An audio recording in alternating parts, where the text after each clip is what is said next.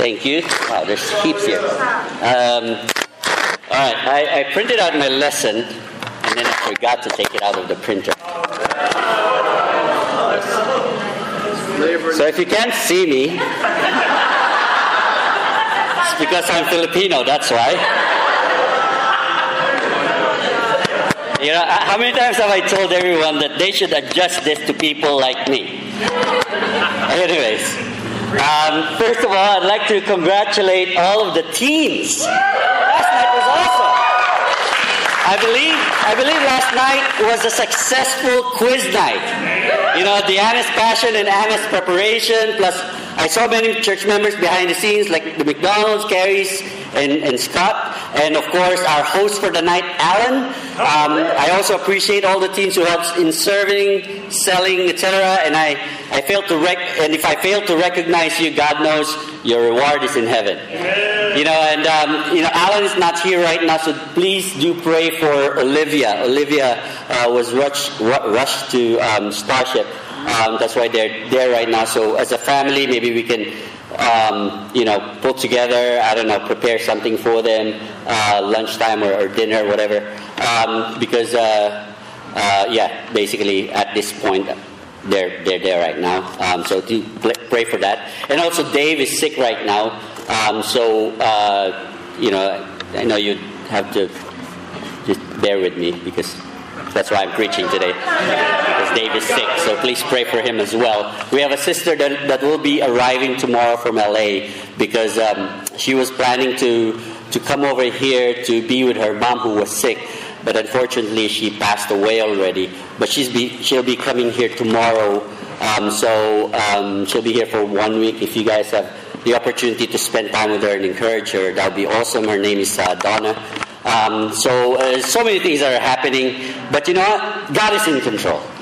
You know, God knows our needs, and He will provide for our needs. Last night it was incredible. I wasn't, when I found out that I was going to preach, I wanted to just drop off the kids and then leave and sort of prepare for the lesson.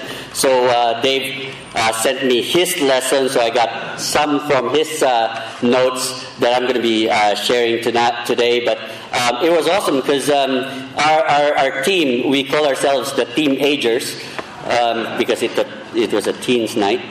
You guys didn't get it, but we won.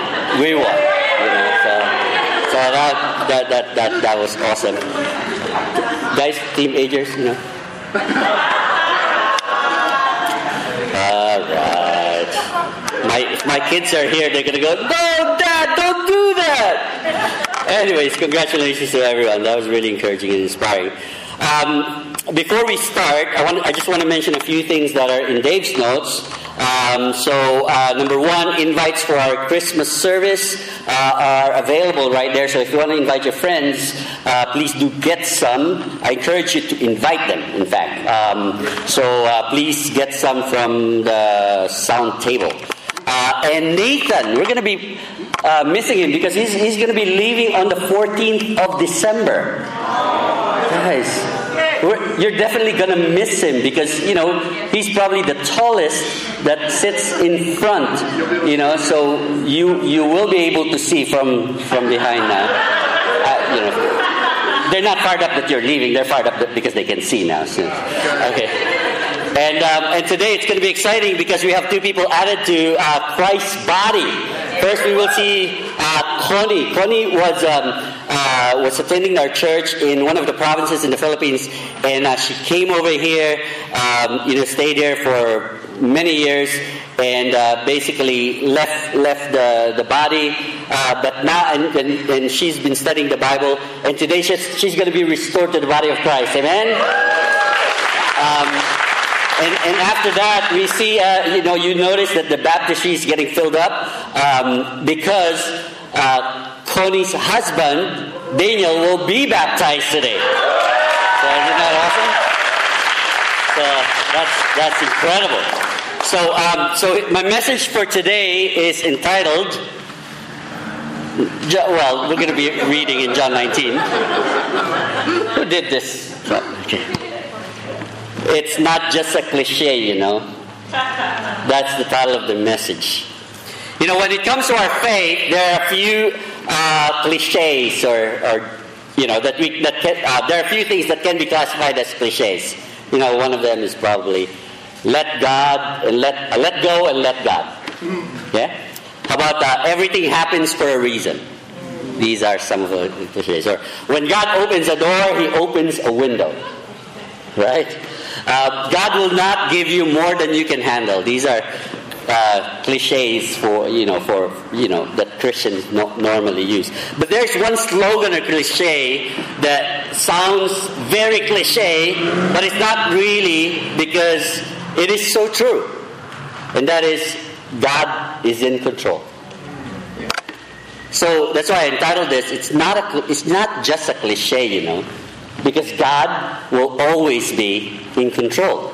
And if you say it and you say it as if it's a cliche, then yeah, that's fine. But I think deep in our hearts, we honestly believe it is true that God is and will always be in control. Let's read through John chapter 19 in verse 17 to 37. So that was the crucifixion of Jesus. So the soldiers took charge of Jesus, carrying his own cross. He went out of the place of skull, which in Aramaic is called Golgotha. There they crucified him, and with him 2 others, one on each side and Jesus in the middle. Pilate had a notice prepared and fastened to the cross. It read, "Jesus of Nazareth, the King of the Jews." Many of the Jews read this sign, for the place where Jesus was crucified was near the city, and the sign was written in Aramaic, Latin, and Greek. The chief priests of the Jews protested to Pilate, "Do not write the King of the Jews, but that this man claimed to be the King of the Jews." Pilate answered, "What I have written, I have written." Then the soldiers crucified Jesus. They took his clothes, dividing them into 4 shares, one for each of them, with the undergarment remaining. This garment was seamless, woven in one piece from top to bottom. "Let's not tear it," they said to one another. "Let's decide by lot who will get it." This happened that the scripture might be fulfilled that said, "They divided my clothes among them and cast lots for my garment." So this is what the soldiers did. Near the cross of Jesus stood his mother's sister, Mary, the wife of Clopas, and Mary Magdalene. When Jesus saw his mother there and the disciples whom he loved standing nearby, he said to her, "Woman, here's your son," and to the disciple, "Here's your mother." And from that time on, his disciples took her into his home. The death of Jesus. Later, knowing that everything had now been finished, and so that the scripture would be fulfilled, Jesus said, "I am thirsty." A jar of wine vinegar was there, so they soaked a sponge in it, put the sponge on the stalk of a hyssop plant, and lifted it to Jesus' lips. When he had received the drink, Jesus said, "It is finished." With that, he bowed his head and gave up his spirit. Now it was the day of preparation, and the next day was to be a special Sabbath, because the Jewish leaders did not want the bodies left on the crosses during the Sabbath. They asked Pilate to have the legs broken and the bodies taken down. The soldiers therefore came and broke the legs of the first man who had been crucified with Jesus, and then those of the other. But when they came to Jesus and found that he was already dead, they did not break his leg. Instead, one of the soldiers pierced Jesus' side with a spear, bringing a sudden flow of blood and water. The man who saw it has given testimony. And his testimony is true. He knows that he tells the truth, and he testifies so that you also may believe. These things happened so that the scripture would be fulfilled. Not one of his bones will be broken, and as another scripture says, they will look on the one they have pierced. You know, between the Gospels, Jesus seems to have more details as to what actually happened. You know, before we continue on, I want to share a trivia. So here, if Jesus died on a Friday as we traditionally know it, and resurrected on a Sunday, why did the scripture say the Son of Man will die then rise on the 3rd day? So when you count it, Friday, traditionally we believe Jesus died on Friday, and then he rose on Sunday, right? So Friday, Saturday, that's just 2 days, right? So why is that? So this trivia is awesome because it will help you have a conviction of why it's 3 days. So some explain this way: the day Jesus died is the first day. The next day, which is Saturday, is the second, and Sunday was the third. But Matthew 12:40 says the Son of Man will be 3 days and 3 nights in the heart of the earth. So that's sort of that didn't actually answer that explanation. So here we see clues to the trivia. Jesus needed to be buried before the Sabbath, traditionally a Saturday. That's why we traditionally think Jesus died on a Friday. But this was a special Sabbath, not the week Sabbath, which is Saturday, but this happened on a Friday. This was the Passover. Okay, so bear with me here. John and Luke mentioned that Jesus died during the preparation, which makes it a Thursday. Okay? So here we see, the next slide, John mentioned in 31 that Jesus died on the preparation a day before Passover. Hence, the Last Supper was never a Passover meal. We traditionally think the Passover meal was actually the Last Supper. Paul said at one point in his letter, he said, on the day Jesus died, he had that supper, right? He didn't mention that it was the Passover meal. That's one of the clues as well. But also in Luke chapter 23, verse 54, it actually says there that when they took Jesus' body, it was still preparation day. It's still not Passover. Okay? So, here's the timeline here. So the actual Passover in the Old Testament was in Nisan 15. Nisan is the first month of the Jewish calendar, and it sits between March and April. Okay? So Nisan 13, April 3rd, was a Wednesday. That was the Last Supper and when he was arrested. Nisan 14, that was a Thursday. That was the preparation. And the Passover meal usually happens that night. You got to understand that the Jewish day starts on the sunset of the previous day. You guys know what I'm saying? Okay, so Thursday night was the Passover meal, but the Last Supper was actually Wednesday night. So Jesus died on Thursday. So they did not. They had to take down his body before Sabbath. And you're probably saying, but Sabbath is actually Saturday. That's the week Sabbath.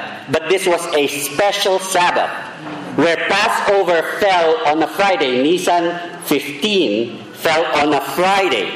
Sabbath means the day of rest. And when Passover falls on any day, it was considered a Sabbath, a day of rest. So that week was special because there were 2 Sabbaths. You can see that in Matthew, actually it says, after those Sabbaths, in Matthew 28 verse 1, I believe. Where Matthew reported that there were actually 2 Sabbaths for that week. So Jesus died actually on a Thursday, and and obviously they had to rush to take him down because that same night they were, it's going to be Passover, and they couldn't do it anymore. Which means they have to wait until Sunday for them to bury him. Because it's Friday and Saturday and Sunday. That's why Joseph of Arimathea rushed and say, give me his body, and so we can bury him. Okay, now here's another important thing. The women prepared spices, and they went there on Sunday morning. And the reason why they did that, traditionally, they would prepare spices for the dead, and put it there. But this was already late Thursday night, about to be preparation. And they could not buy any spices on Friday and Saturday because those are Sabbaths. So they had to bury him without the spices. That's why on Sunday morning, they had to rush there early in the morning. Now, traditionally, that is still considered Sabbath. But I don't think they were going to do it right there. As soon as the sun rises, which is normally Sunday morning, that's no more Sabbath. That's no longer Sabbath, which means they can prepare Jesus' body already. Okay? So that's why Jesus was there on the third day. Okay? The only scripture that seems to imply that it was Sabbath was in Luke, where Jesus said, I'm eager to eat this Passover meal, he said. But then, he may actually not be saying that this meal was actually the Sabbath. He may be implying that the Passover meal is actually tomorrow. So that was just implied. So remember Sabbath being Saturday, so I explained that already. Now this is important, since John wanted to clarify that Jesus was the Lamb of God who takes away the sins of the world. In Nisan 14, that was the preparation for the Passover. They killed the Lamb of God at that point, or the lamb, where they put the blood on the doors. This coincides to the Lamb of God that takes away the sins of the world. Hence, Jesus died on Preparation Day, Thursday night. Does that make sense? Okay, here's an insight. Now, everyone who has this blood will not be killed as the angel of death passes over. If you're a Christian right now, and you're a baptized Christian, if the angel of death, you can just imagine, in analogy, passes by and you have the blood of Jesus, the angel of death will passes over you. Isn't that awesome? Yeah. So that is just an insight that I wanted to share. But here you can see that John in his scriptures mentioned that this scripture might be fulfilled 3 times. Because at that point, we may think that, if you haven't actually read the Bible yet, or if you lived that time, you'd go, oh no. Who the person we considered as the Son of Man, the one who was going to save us, is actually going to die. And you know what? He's dying. This shouldn't happen. He's supposed to be the Messiah. How come he's dying right now? But what they don't understand was that even in death, even in those times, Jesus, being the Son of God, God was still in control in his death.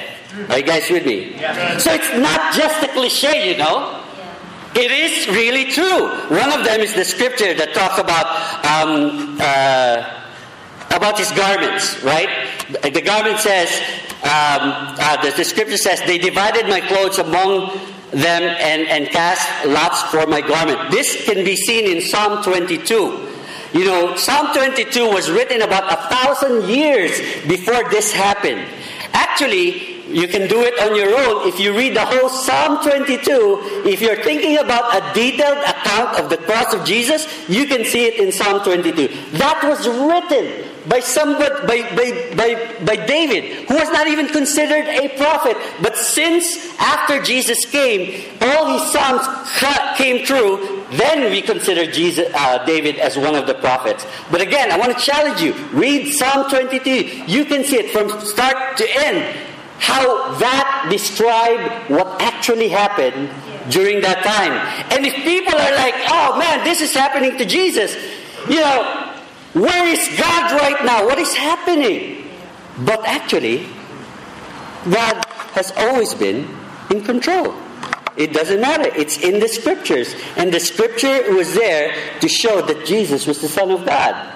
He is sovereign. Are you guys still with me? Yeah. The second one is about his thirst. They put gall in my food and gave vinegar for my thirst. Again, Psalm 69. Read through Psalm 69. I think amongst the Psalms, Psalm 22 describes it, but Psalm 69 is actually close to describing as well the crucifixion of Jesus. So here we see that John referenced the scripture in the Old Testament, they put gall in my food and gave me vinegar for my thirst. Not to be confused with the wine mixed with myrrh, which some charitable people offered him on the way to the cross. That one was offered as a sedative designed to dull the agony, which Jesus refused. But here we can also see in Psalm 69 that what was happening was already prophesied during that time. Again, at that point, men and women would probably go, what is happening? Jesus was supposed to be the Son of God. Now he's not. He's dying in the cross. But it's actually in the scripture. God is in control. It's not just a cliche, you know. Third reference is about his bones.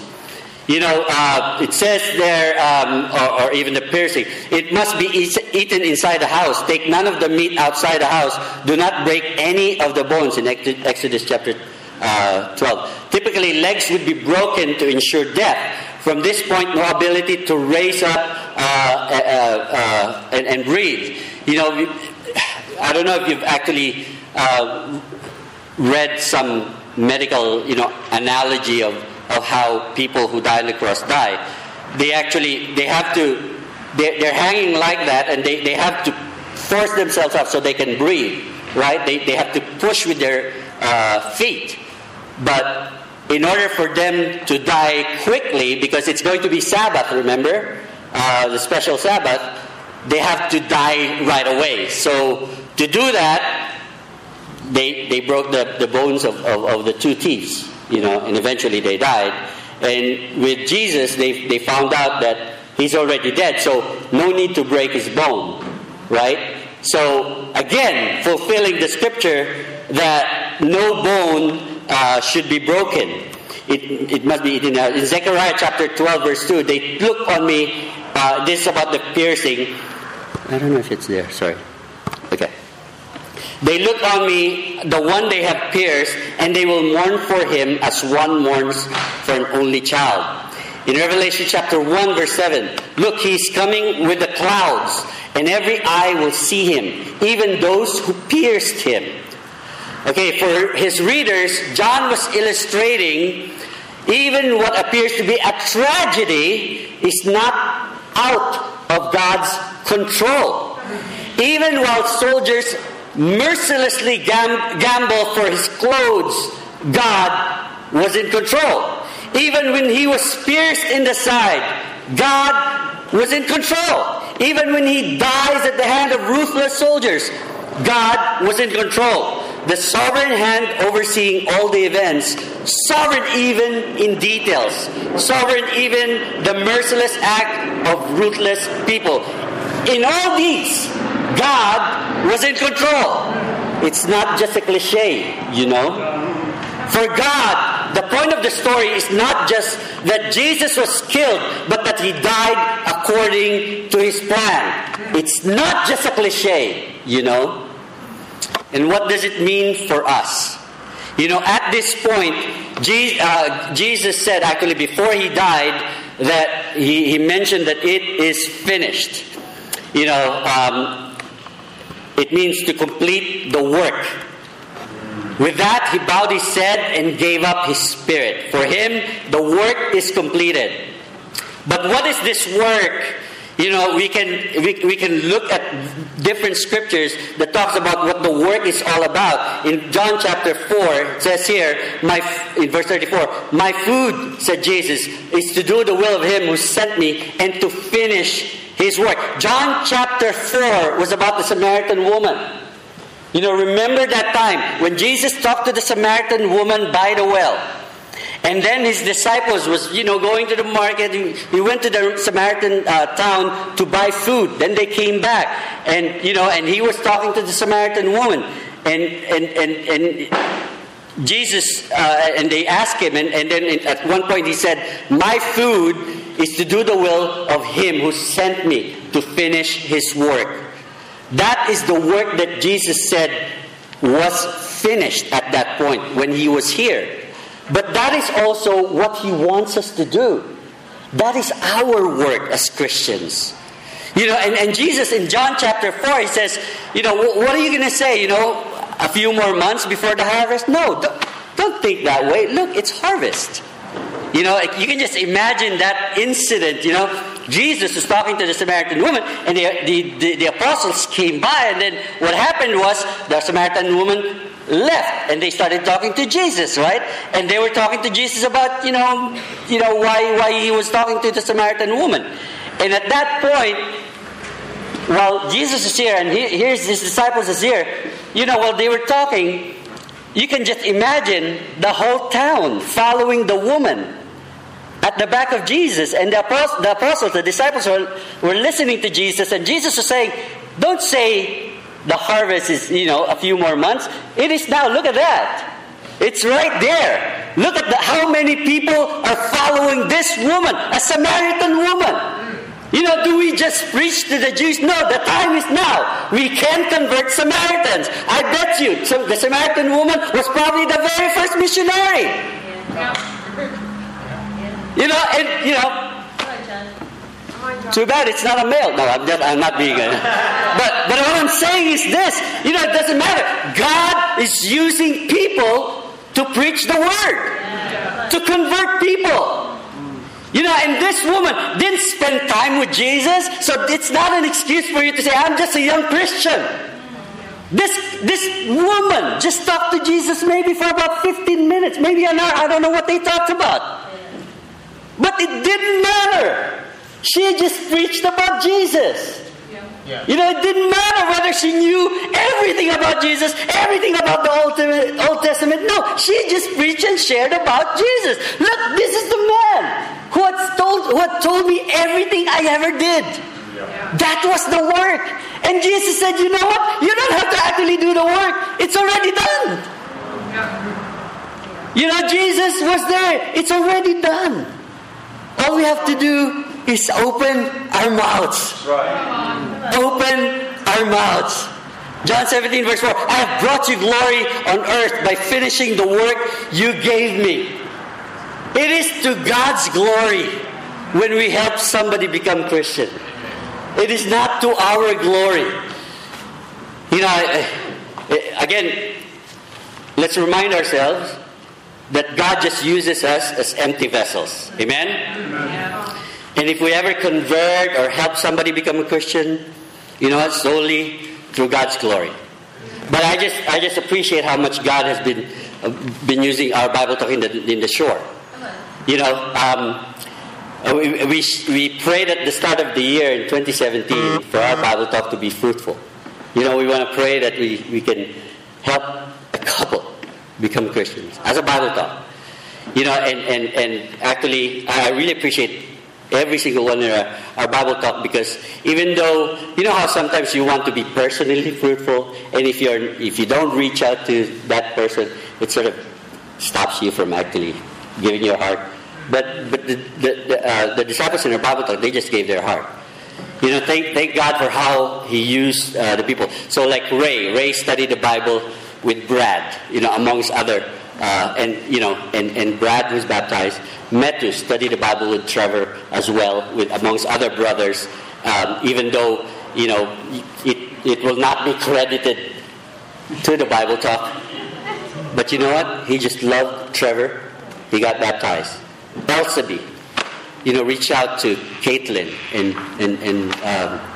Robin, yeah, or Abby. Yes, I mix you guys. Both.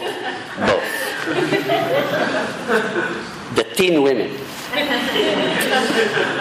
And Amain and Coral studied the Bible with Connie. Yesterday, while Matthew, Scott, and myself were studying the Bible with Daniel, Ray and Gerald was praying.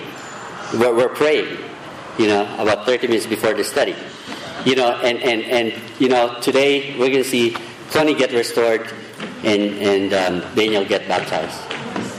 You know, that I think God wants more. And you know, I was talking to Dave about it, and he said, you know what, bro, if you actually pray about it, God, you know, when Jesus said, you know, pray in my name, it's basically saying, pray my will, that it will be done in your life. You know, if you pray to be fruitful, if you pray that God will help you to help somebody, God will do it. Because you're praying in His name. And that will happen. If you're struggling with something, if you pray to repent, God will do it. If you want to be out of yourself and to be confident so that you can talk to people, so you can reach out to many, God will do it. If you pray to win lotto, no, God will not do it. I've done that many times.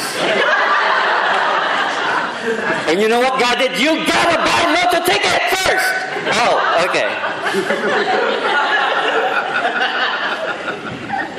But according to His will, in His name, God will answer it. We always say it. God is in control. The bottom line, it's not just a cliche, you know. Thank you.